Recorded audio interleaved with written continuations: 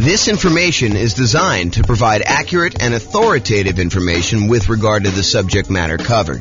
It is offered with the understanding that the presenters are not engaged in rendering legal, accounting, or other professional services.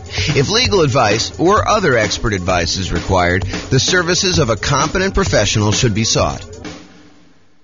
Welcome to the Everett Real Estate Investing and Real Estate Financial Planning Podcast. Learn all about investing in real estate in Everett, Washington, with a combination of real estate financial planning and modeling with numbers specific to Everett, plus syndicated, more generalized recordings of live and pre-recorded real estate investing classes. Not all of them specific to Everett. Be sure to stay tuned after the podcast for a message from our sponsors. Well, good morning and welcome, everyone. This is your host, James Orr, with another really cool class today. Today's going to be a continuation of our series on how to improve cash flow. And today we're going to focus in on how to improve cash flow on properties that you already own. So this is the section of the kind of like infographic that we have where we talk about all the different things you could do on properties that you already own. So this is the infographic I was talking about. So I've broken it down by stages, how to improve rental property cash flow or cash now. And we've broken it down by stages. The first stage is when you're searching for properties. And we've covered that in a previous class. We're not going to cover that today. The next stage is when you're financing the rental property. And we've already covered that in a previous class. And that's the largest section of options that you have for improving the number of ways to kind of increase cash flow. The second largest is actually today. But financing is the largest group of that. And we covered that in a previous class, so I'm not doing that. We've also covered how to improve property cash flow when you're thinking about which real estate investing strategy you're going to use, whether you're going to do lease options or house hack or things like that. Get roommates, change the term of your strategy or whatever you're doing there. So those are all the strategy ones. The improving the property itself is a class we have that's separate than this. Then we've done the one on how to market a property. We covered that previously. That was the last version of this kind of series that we did, is all the different things you could do while marketing your property for rent. Today, we're covering all the different things about properties that you own. And then the final one that we've yet to do is all the different things you do when you're renting the property itself. And so that's another pretty hefty list, which we're going to cover not today, but another class. So today, though, we're going to talk about all the different strategies when you own a property. And I've kind of broken this stage down into 7 different subgroups. And so the subgroups I have, which I'll go into detail in each one of them, is things where you're talking about refinancing or paying off loans, things related to taxes on the property, although I've broken out depreciation as its own kind of dealio because I think it's that important. Then we have another kind of like subcategory of all the different things related to insurance, things related to making payments on things related to managing your property, and things related to maintenance on the property itself.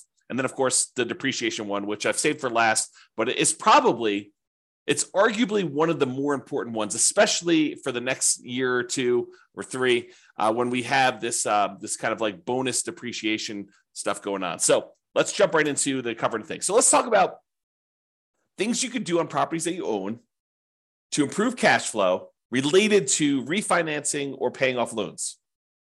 So I have 3 different options on here. The first one is refinancing to extend the term of a loan on a property that you already have. I think a lot of folks focus in on improving the cash flow on the property that they're about to buy.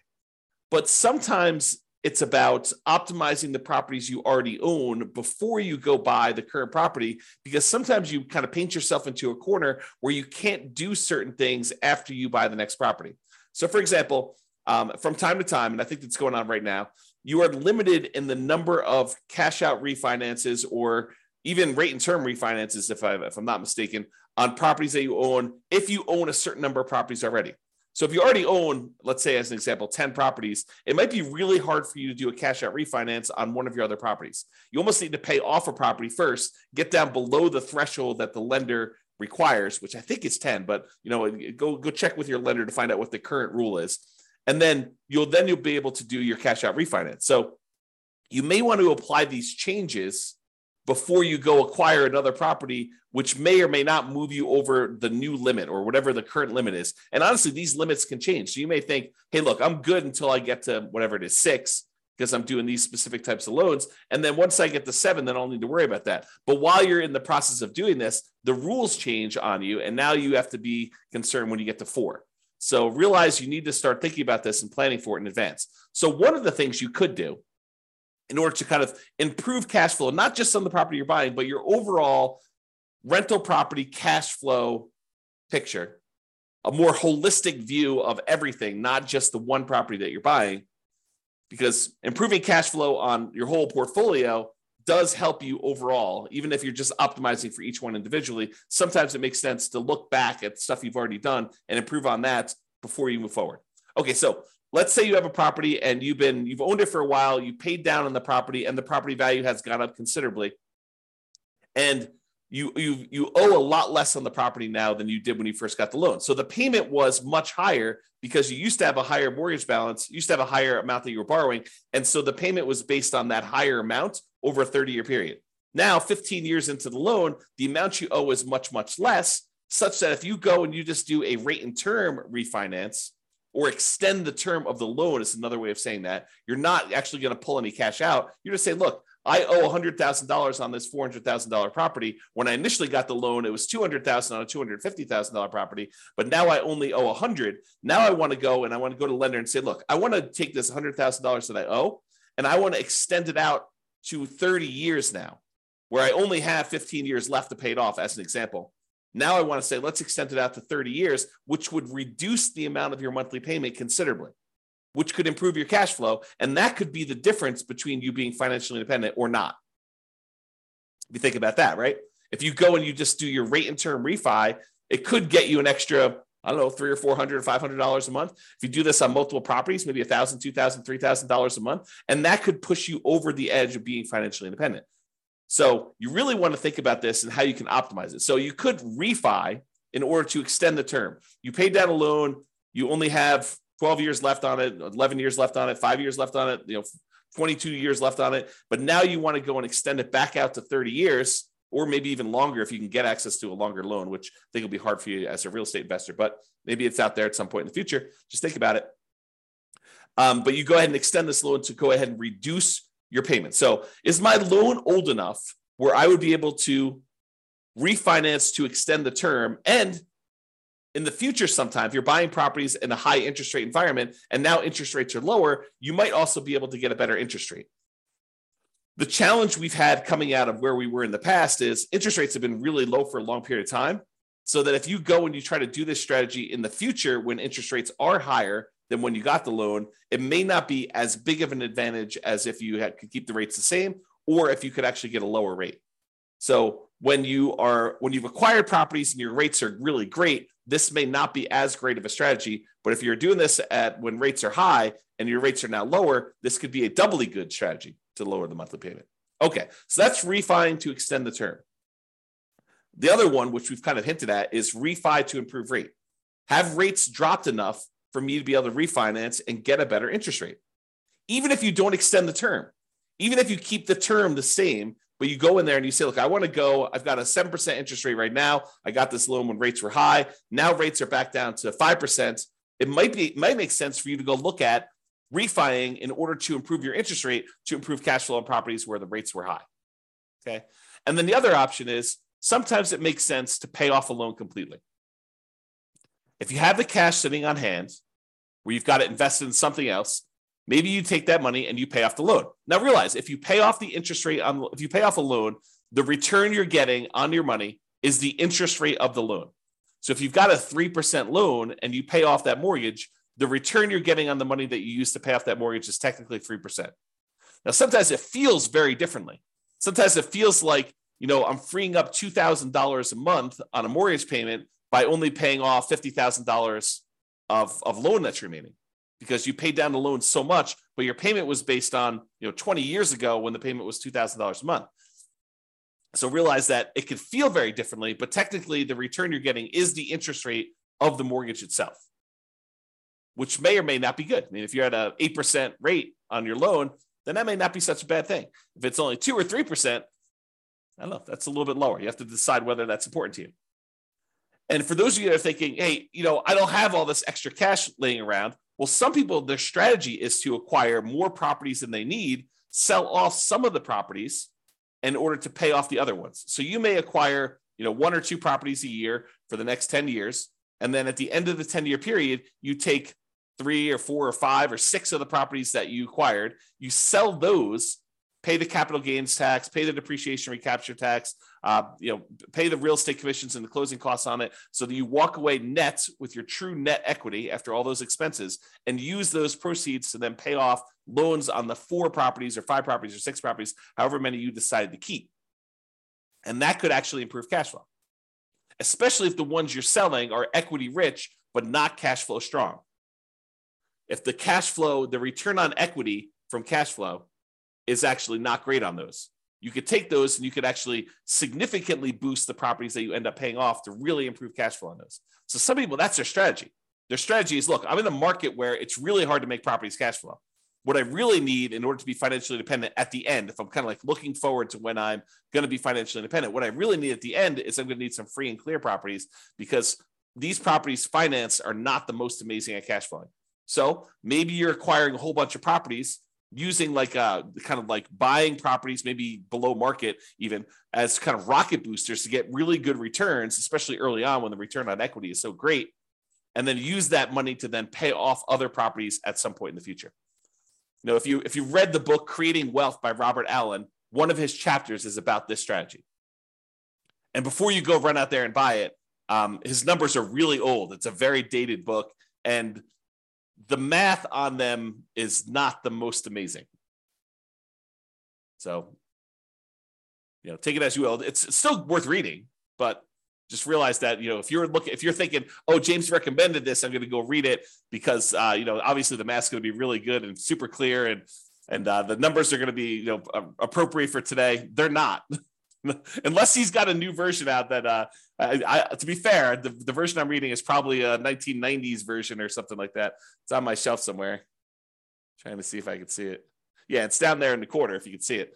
But it's an older version that I have. So maybe he updated it. I don't know. If he has, definitely let me know. Okay. All right. So we talked about 3 options. Refi to extend the term, refi to improve the rate, and then pay off the loan completely might be an option where you can improve cash flow overall in your portfolio before you go buy something else. And the other reason to pay off a loan is sometimes some lenders may penalize you for having a certain number of loans. They may say, look, your interest rate is 1/4 point better or 1/8 of a point better for your first 4 loans. Once you get above 5, then we start hitting you with a small penalty on your interest rate. So if you pay off one of the loans, you may be able to get a better interest rate on the one you're getting to. Just kind of realize that may be a possibility. If it's not there now, it has been in the past, and it may come back. Okay. Let's talk about taxes. Kind of have 3 different options here about taxes. So number 1 is, can I correct incorrect information with the county assessor about the condition or characteristics of my property?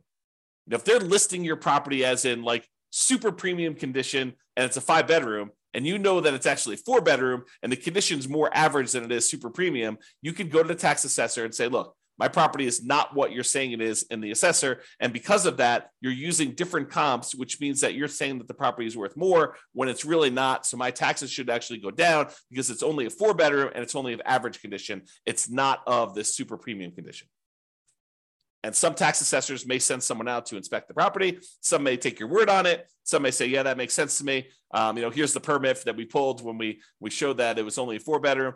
Whatever it is that they need to do, but you may be able to get your taxes reduced, which by reducing your expenses on the property, that does improve cash flow, right? Income, all the income on the property minus all the expenses. So if we can improve taxes, we can improve our cash flow.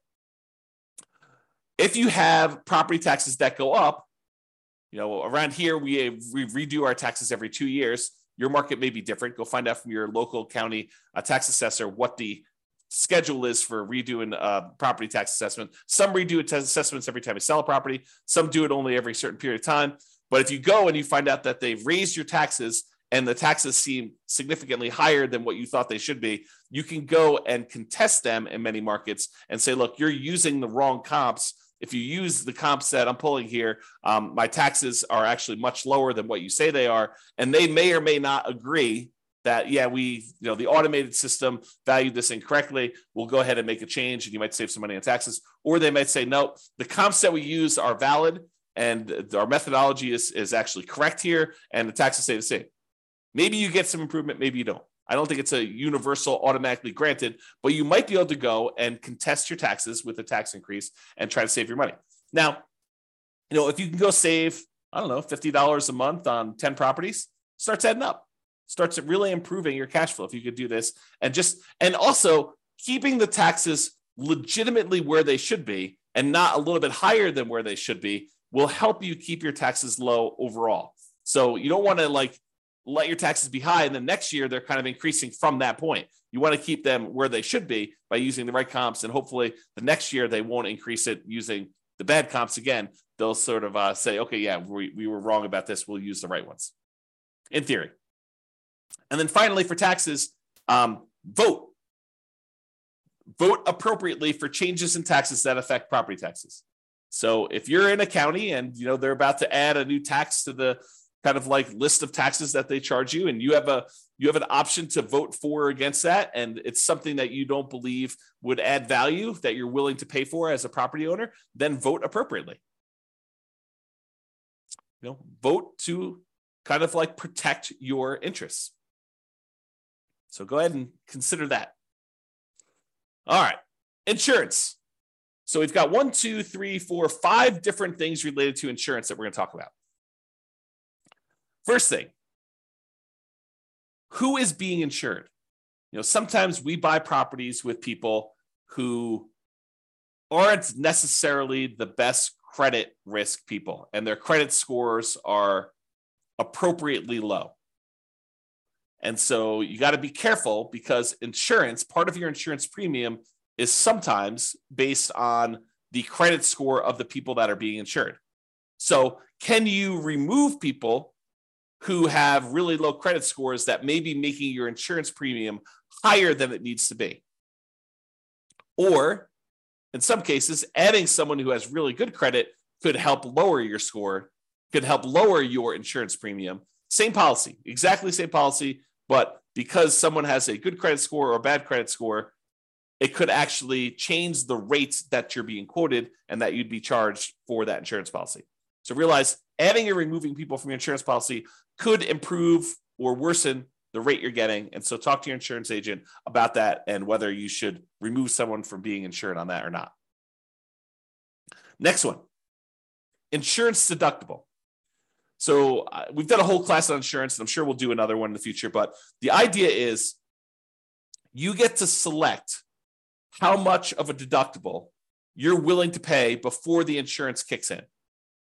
So imagine you go buy an insurance policy and you say, look, for this insurance policy, I want a $10,000 deductible, meaning that I will pay out $10,000 before the insurance company needs to pay out anything. And so let's say there's a hailstorm and you need a new roof on your property and the roof's going to cost $17,000. The insurance company, instead of writing you a check for $17,000 when you have this hailstorm and you have this new roof that needs replaced, they might write you a check for $7,000 because you have a $10,000 deductible and you're responsible for that first $10,000, and then they cover the rest after that. Well, as you can imagine, if an insurance company, if you get an insurance policy where you're paying the first $10,000, that's going to be less expensive for the insurance policy than someone who has an insurance policy with exactly the same coverage where the insurance company pays everything over $1,000. So if they needed a new $17,000 roof, they'd be paying out $16,000 versus $7,000. So you could go in there and you could take on some of this risk yourself by having a higher deductible. Basically, anything under a $10,000 claim, you are basically saying you're going to cover that because the insurance company knows you're not going to make a claim if they're going to have to pay out nothing. You shouldn't make a claim if they're not going to pay out nothing, right? So realize you could adjust the deductible in order to change your insurance premium. Now realize this is putting you at a possible risk, and you need to weigh that risk and say, am I willing to take on that level of risk? And I think for me, it changes property to property. Like there are certain properties I have where I have much lower deductibles, and there are certain properties I have where I have much higher deductibles. Okay, but you have to decide what level of risk you're willing to take on yourself. Can I raise my property insurance deductible, take on more of the property insurance risk personally, and have a lower monthly payment for insurance, knowing that if something were to happen, I'm actually going to have a pretty significant hit to my cash flow because I'm going to need to pay out that premium upfront, right? You may be trading an improved cash flow now instead of having this risky, I need to pay $10,000, which is a lot of $100 a month in order to get caught up to the $10,000, kind of like deductible that you need to pay in. So you need to weigh those yourself. And you can find out the quotes for them. You could say to the insurance agent, I'd like to get quotes for me having a $5,000 deductible or a $10,000 deductible or a 1% deductible. They use the property value as a percentage. You can kind of get different quotes and find out what the policy is and see which one makes sense for you and what you're opening yourself up to as far as risk there. Okay. Next thing, shop insurance rates. Would it occur to you that sometimes an insurance company will price themselves very aggressively, very low, in order to acquire some business at one point in time, and then years later, they decide they want to move away from that particular type of business? And one of the ways that they signal that to the population is they start raising their rates to discourage people from using them. Is that possible that an insurance company could do that? So if you've had an insurance policy over time, even though you priced that out and it was super competitive 5 years ago, now 5 years later, the insurance rates may have gone up considerably such that it may not be competitive anymore. Or other people may be much more competitive. They're wanting the business where this other company is sort of just humming along saying, now we've established ourselves, we've got a big enough group of clients, we don't need to be pricing ourselves very aggressively anymore. So we're just going to have what normal rates are, but there may be one or two or three other companies that are very aggressively trying to acquire business. And for the same exact coverage, the rates could be cheaper for one company to another. Also, the quality of the company, their service, their kind of like reasonableness in claims, their speed to pay, their kind of like denial of claims versus the acceptance of claims ratio, like all of these things can come into play where you may be getting a cheaper rate, but they may deny you if you really have legitimate claims, and then you got to go fight with them, versus another company, they may actually have a higher rate, but they're willing to, kind of like honor your claims without fighting with you as much. Just realize that there are differences that you might be paying for that may be hard to see. Even with the exact same coverage, it may be hard for you to see kind of those different things. So shop around, compare insurance rates to make sure that your insurance premiums are competitive. And it is important to make sure that you're getting apples to apples comparisons. You don't want to get, say, hey, what's the insurance policy on this property that I'm getting? Here's the address. And you go quote it that way, and 3 different insurance companies give you quotes, and they're all over the place. One of them's really high, one of them's really low, one of them's right in the middle. They could be giving you quotes on very different coverage. One could cover a lot of things. One could cover the bare minimum of things. One could cover you up to certain limits that are much higher. One could cover you to certain limits which are much lower. One could have carve-outs or exclusions.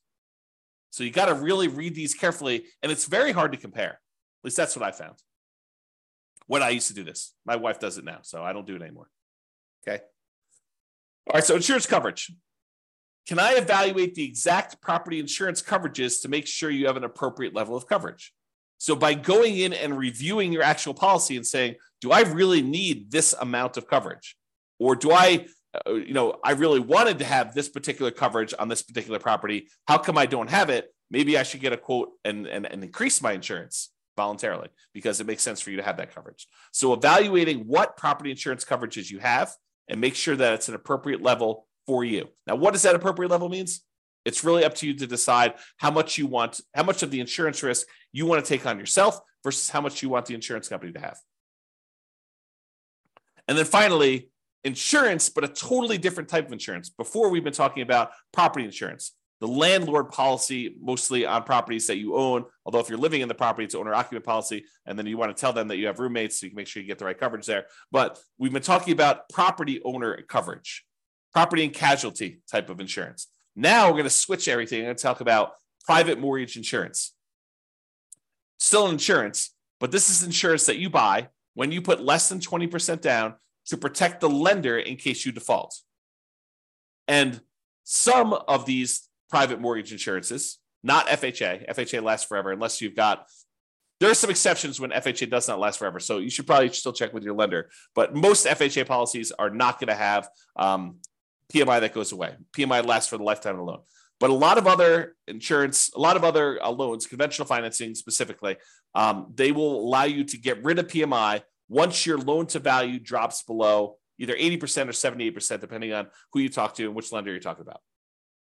So if you get below 80% loan to value, a lot of times you can call up the lender and say, I'd like to request that my private mortgage insurance be dropped because you have 20% of equity at this point, 20% cushion of equity to protect you.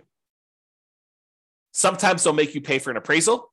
Sometimes they'll do a kind of like desktop market analysis to see if they believe that's true.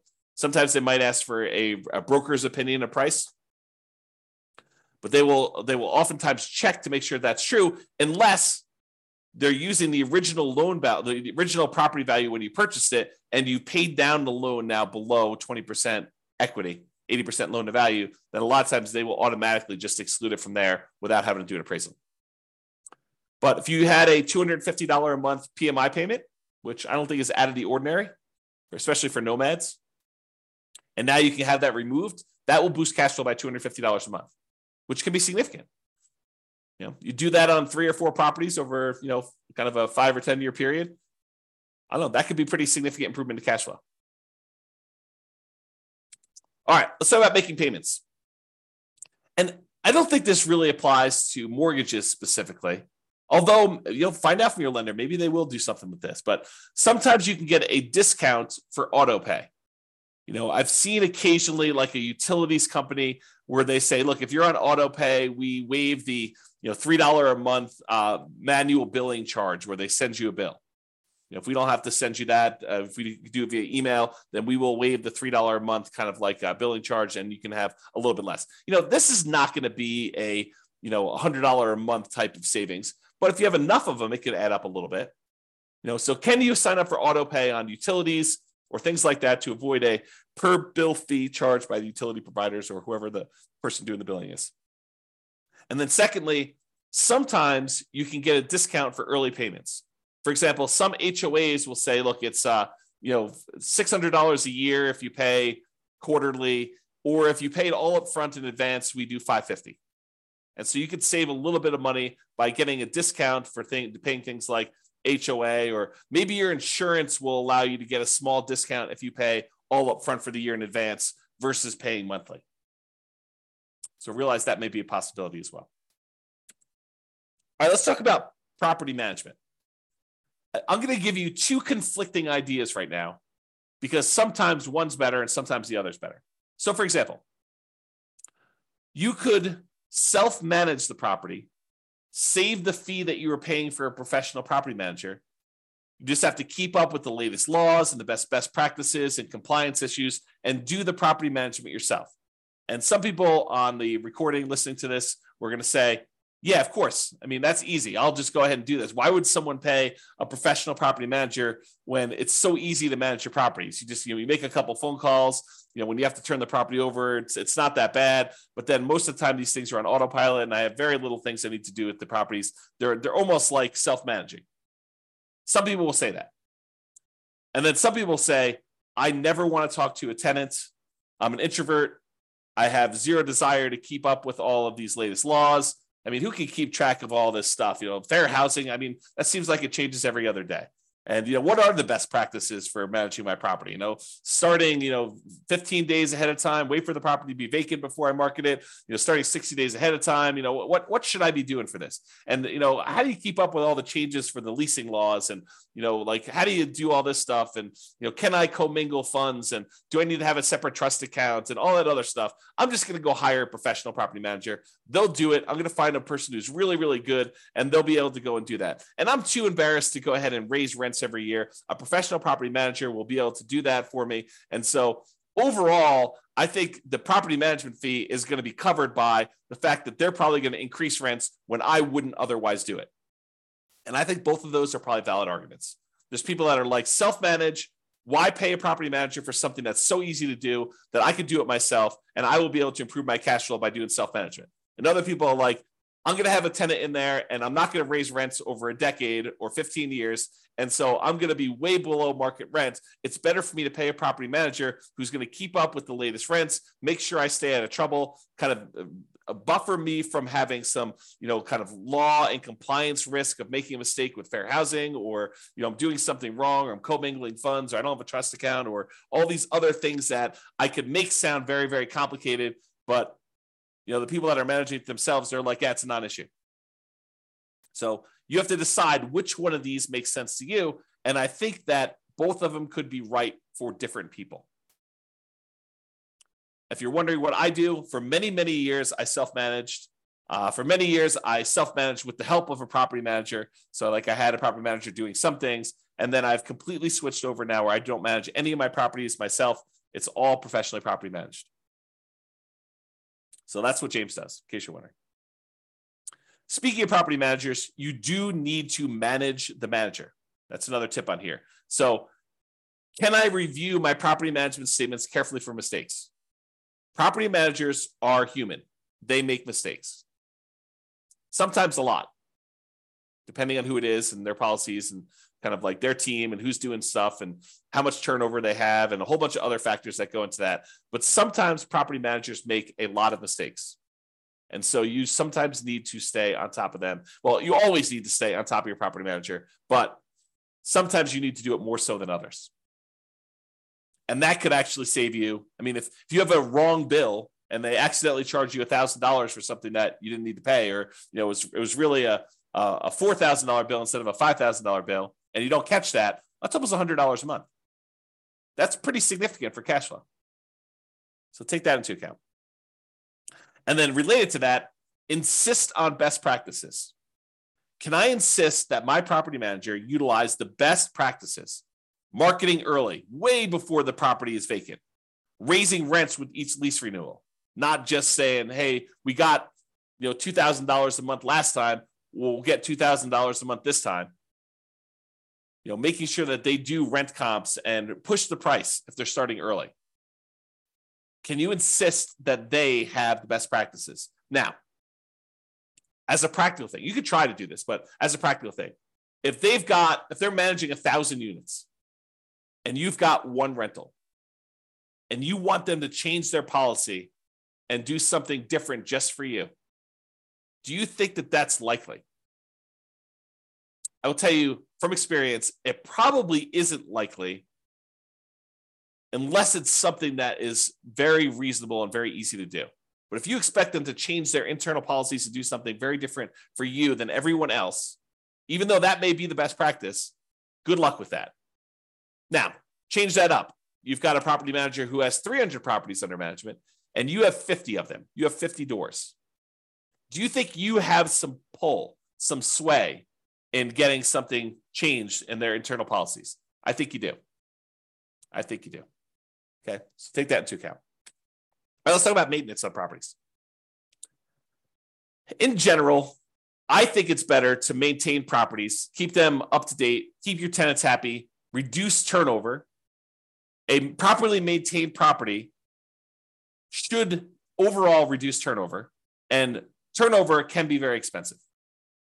So maintaining your property, can maintain it to minimize the time between tenants. Another reason to maintain your property is then you have less to do when the property turns. If you know that you're keeping up on all the little maintenance requests that you get from tenants, which are legit, then when the property needs to turn over, you don't need to do all those things anyway. They're already done. They're already maintained. Okay. So can you maintain property to minimize vacancy, to improve cash flow overall? And then sometimes we're going to talk about quality materials. Sometimes it makes sense to use a slightly more expensive material that will last much longer than using a kind of like temporary lower quality fix to save a couple dollars up front. For example, in some units, it may make sense for you to do luxury vinyl tile or luxury vinyl plank, spend a little bit more money up front than to pay for low grade carpet that you know you're going to need to replace much more frequently than the LVT, LVP. Which, if you look at it over a long period of time, it looks like you took a hit to your cash flow. But if you figure out this lasts twice as long, but it only costs 20% more, then you should have reduced your overall expenses on cash flow over a longer period of time, not just in that first year when you took the hit on a little bit more expensive. Okay. All right. This is the last one. And this is really important because these could be big dollars. Depreciation. Depreciation is the tax benefits you get from the IRS for owning rental property. The basic idea is this, and this is all layman stuff. So don't go to don't go into your IRS audit and say, James explained it like this. So, they're like, who's James? who's this guy anyway? You need to go talk to your tax professional and get like the legit thing, or go look up the tax guide and actually read it yourself. But this is my layman's version of what this is. When you go buy a rental property, the government says, look, this property is going to depreciate in value over time. The usefulness of the building itself is going to fade over time, such that over 27 and a half years for residential properties, it's going to go from whatever it's worth when you buy it down to zero.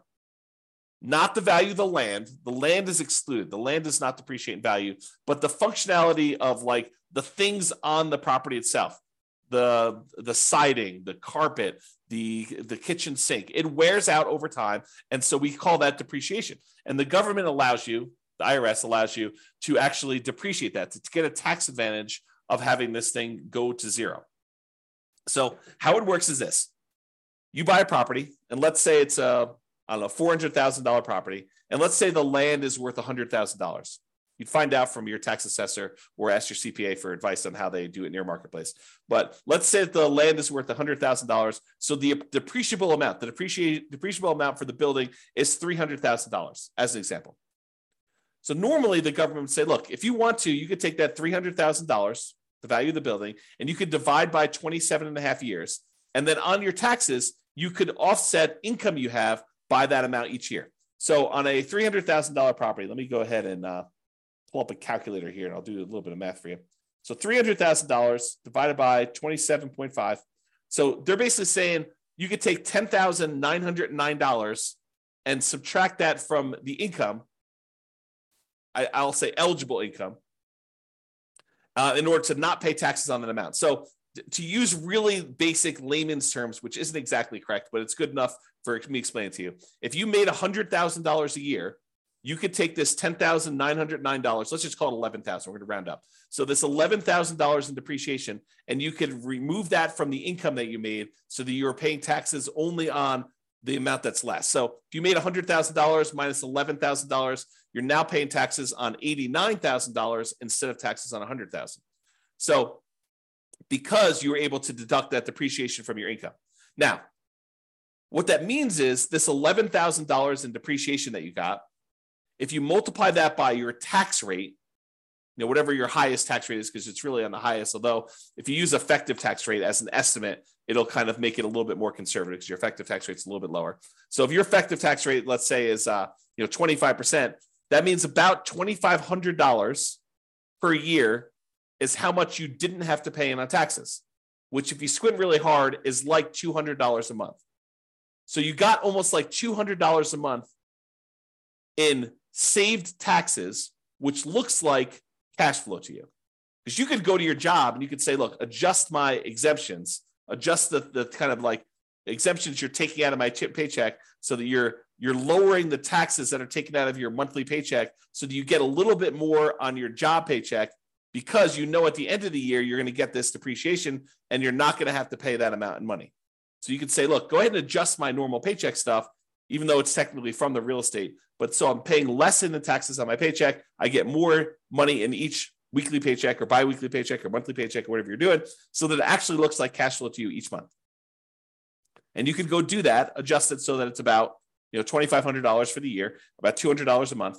And that actually would improve your cash flow. So it is like improving cash flow,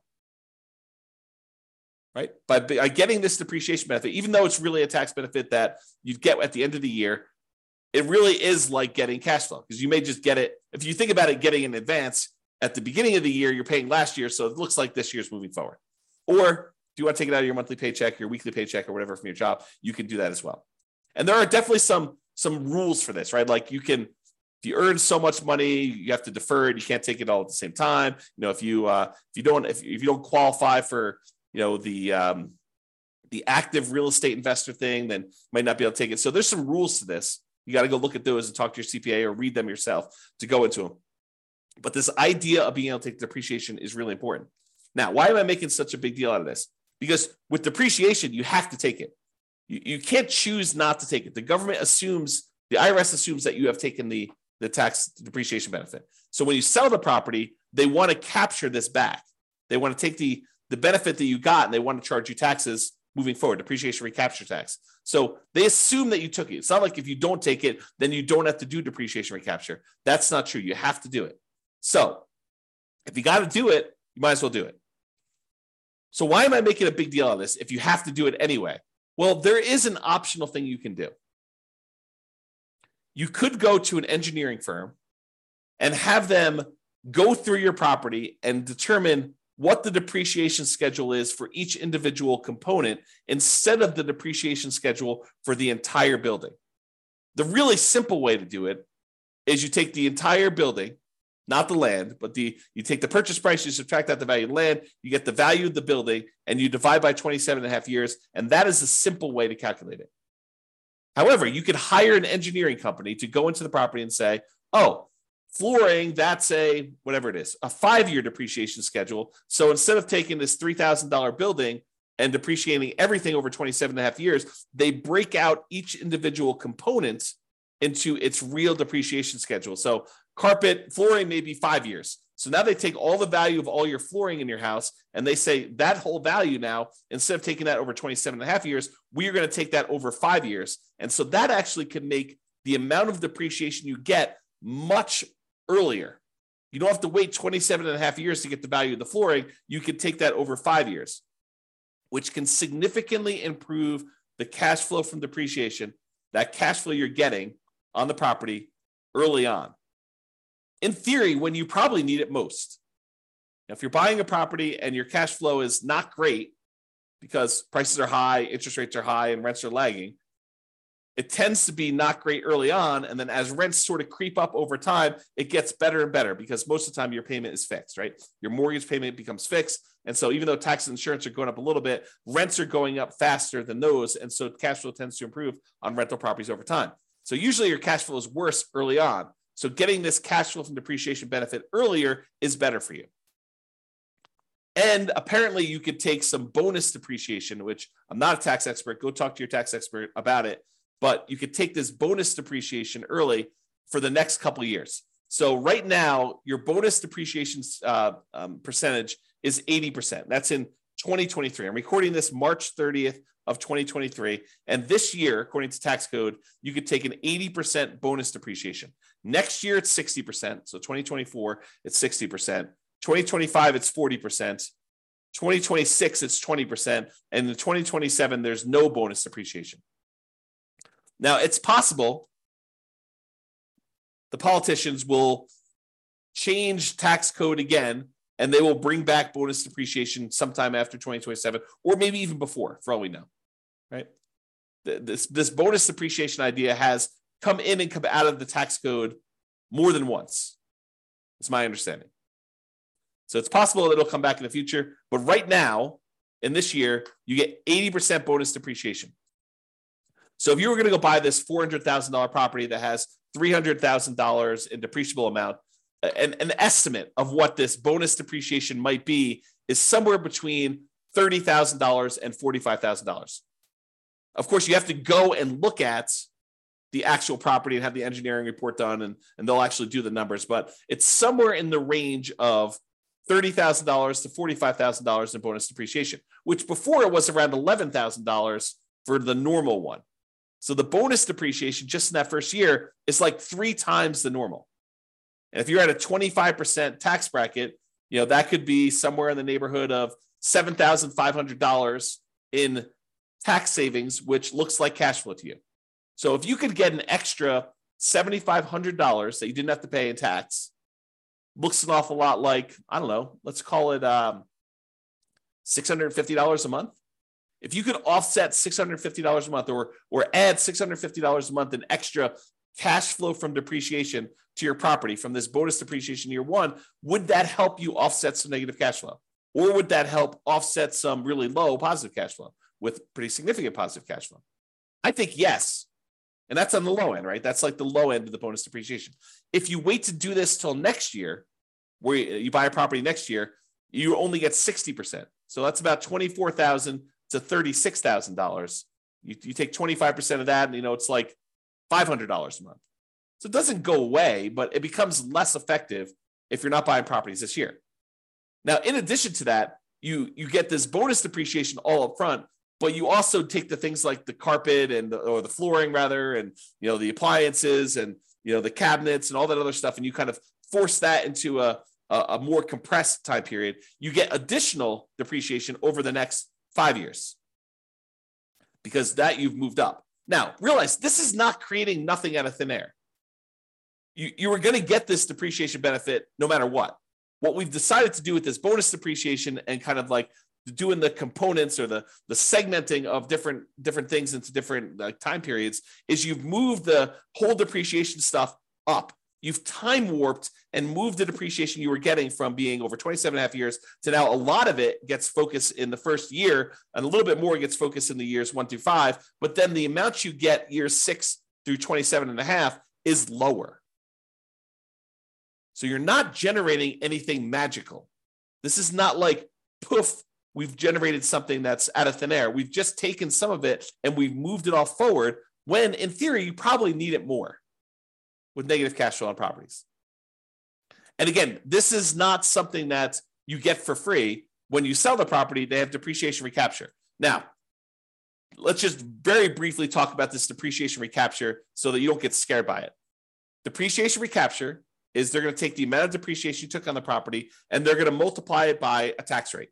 The max is 25% from what I understand, but the amount is really the amount of your tax rate. So if you're being taxed at less than 25%, they'll use that number. If you're being taxed at more than 25%, they will tax you at 25%.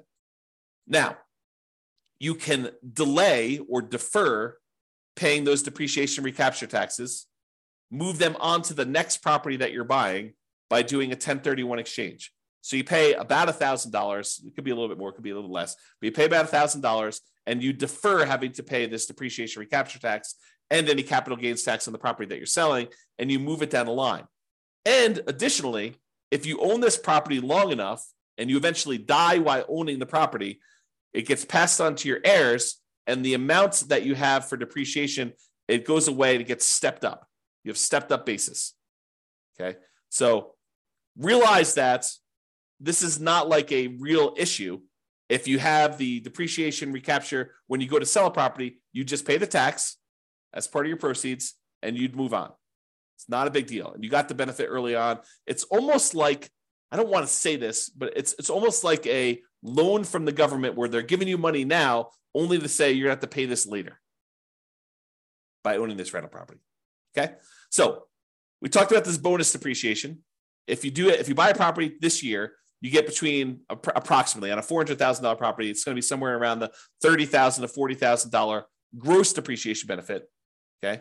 And over the next 5 years, you'll get between $30,000 and $45,000 more. So you have to divide that number by 5, and then you have to multiply by your tax rate to get an estimate. So if you take like the total amount you're getting like in year one, you might be getting somewhere around $36,000 to somewhere around $54,000 in that first year. If you multiply that by your 25% tax rate, just to give you an idea of like what we're talking about, on the low end, it's probably around $9,000. On the high end, it's probably around $13,700. So somewhere around $800 to $1,000, maybe a little bit more per month in extra cash flow. Is that significant? Yes, very significant. So if you had a property where you're like, hey, I'm getting, negative $500 a month in cash flow because I'm putting 5% down and interest rates are really, really high and the prices have just run up over the last few years and rents aren't that great right now. They're lagging behind. I mean, they're up, but they're lagging behind a little bit from how much prices and interest rates have gone up. Will an extra $800 a month help you in the first year? Yes. Will an extra $1,000 a month help you in the first year? Yes. And in the second year, you're probably talking, this because you're moving some of the depreciation up there. You're probably talking about, let's see, on the low end, 30,000 divided by 5. You're probably talking like another, let's see here. Am I doing this right? Yeah, about $400 a month. Okay. So that's why this is important for improving cash flow. And you're going to want to talk to a CPA to understand this. And you're going to want to talk to an engineering firm that specializes in cost segregation.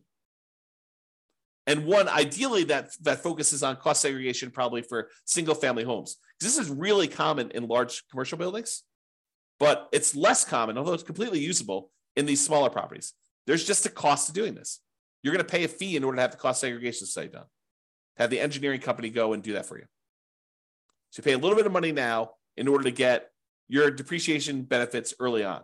And with the bonus depreciation, it's probably worth it. Okay? All right. So that's it. In conclusion, optimizing cash flow is about maximizing income and minimizing expenses. And today, I think we focus mostly on minimizing expenses, all the different ways to minimize expenses on properties. There are things you could do on properties you already own that will improve your cash flow overall. And I think that's what we focused on. It's better to take a more holistic approach and optimize at the various stages rather than just sort of like willy-nilly saying, oh, can I get more in rent? No, I'm done.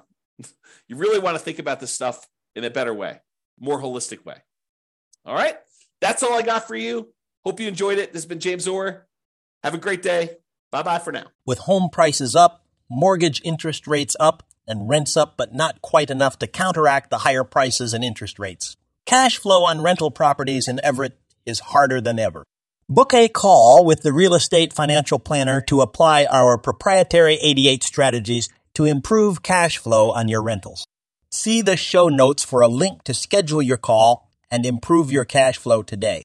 If you're a real estate agent, lender, or professional in Everett that wants to help our real estate investor listeners, consider reaching out to learn about collaboration opportunities with this podcast.